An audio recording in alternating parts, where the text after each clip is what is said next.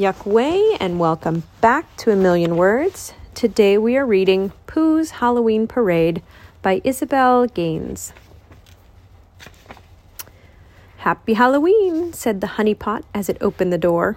In came a pirate, a rabbit with black and orange stripes, and a forest ranger in a big hat. The honey pot walked up to the ranger and said, "Hello, my name is Pooh. Do I know you?" "Pooh, it's me, Rabbit." "Oh, Rabbit," said Pooh, "I didn't recognize you without your ears." "No, I'm Rabbit," cried the rabbit with the orange and black stripes. He laughed a Tigger laugh. "Hoo-hoo-hoo-hoo." "Can't be," said Rabbit. "Rabbits do not have stripes."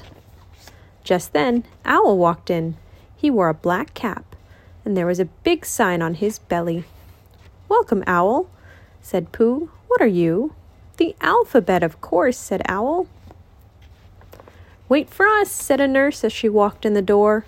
A small ghost followed her. Then a strange thing happened. A rock walked in by itself. It went to the back of the room and stood very still. Nobody noticed it.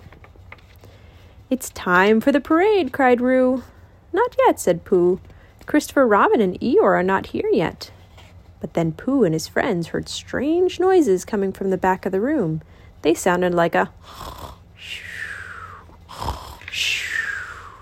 Everyone looked towards the back of the room.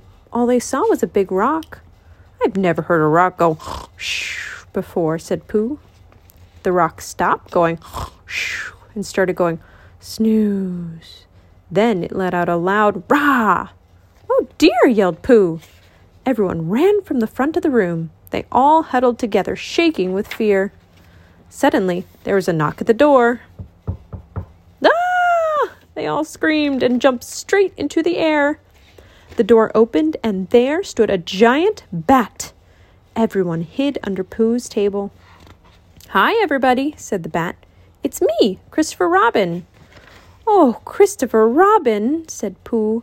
"We are glad to see you." "There's a big rock in the house," said Piglet. "It's making scary noises," said Roo. "Tiggers don't like scary noises," said Tigger. Christopher Robin looked over at the rock, but it had moved. Now it was in the darkest corner of the room, and it was shaking and moaning. Christopher Robin crept towards the rock. Be careful," warned Piglet. Christopher Robin reached out to touch the rock. It was soft.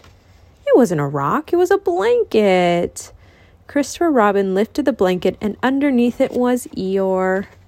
"I was taking a nap," said Eeyore, "when I heard all these scary noises, so I hid in the corner." Christopher Robin started to laugh.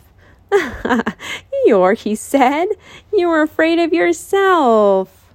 "Oh my," said Eeyore, "isn't that silly?" "Well, so sweet."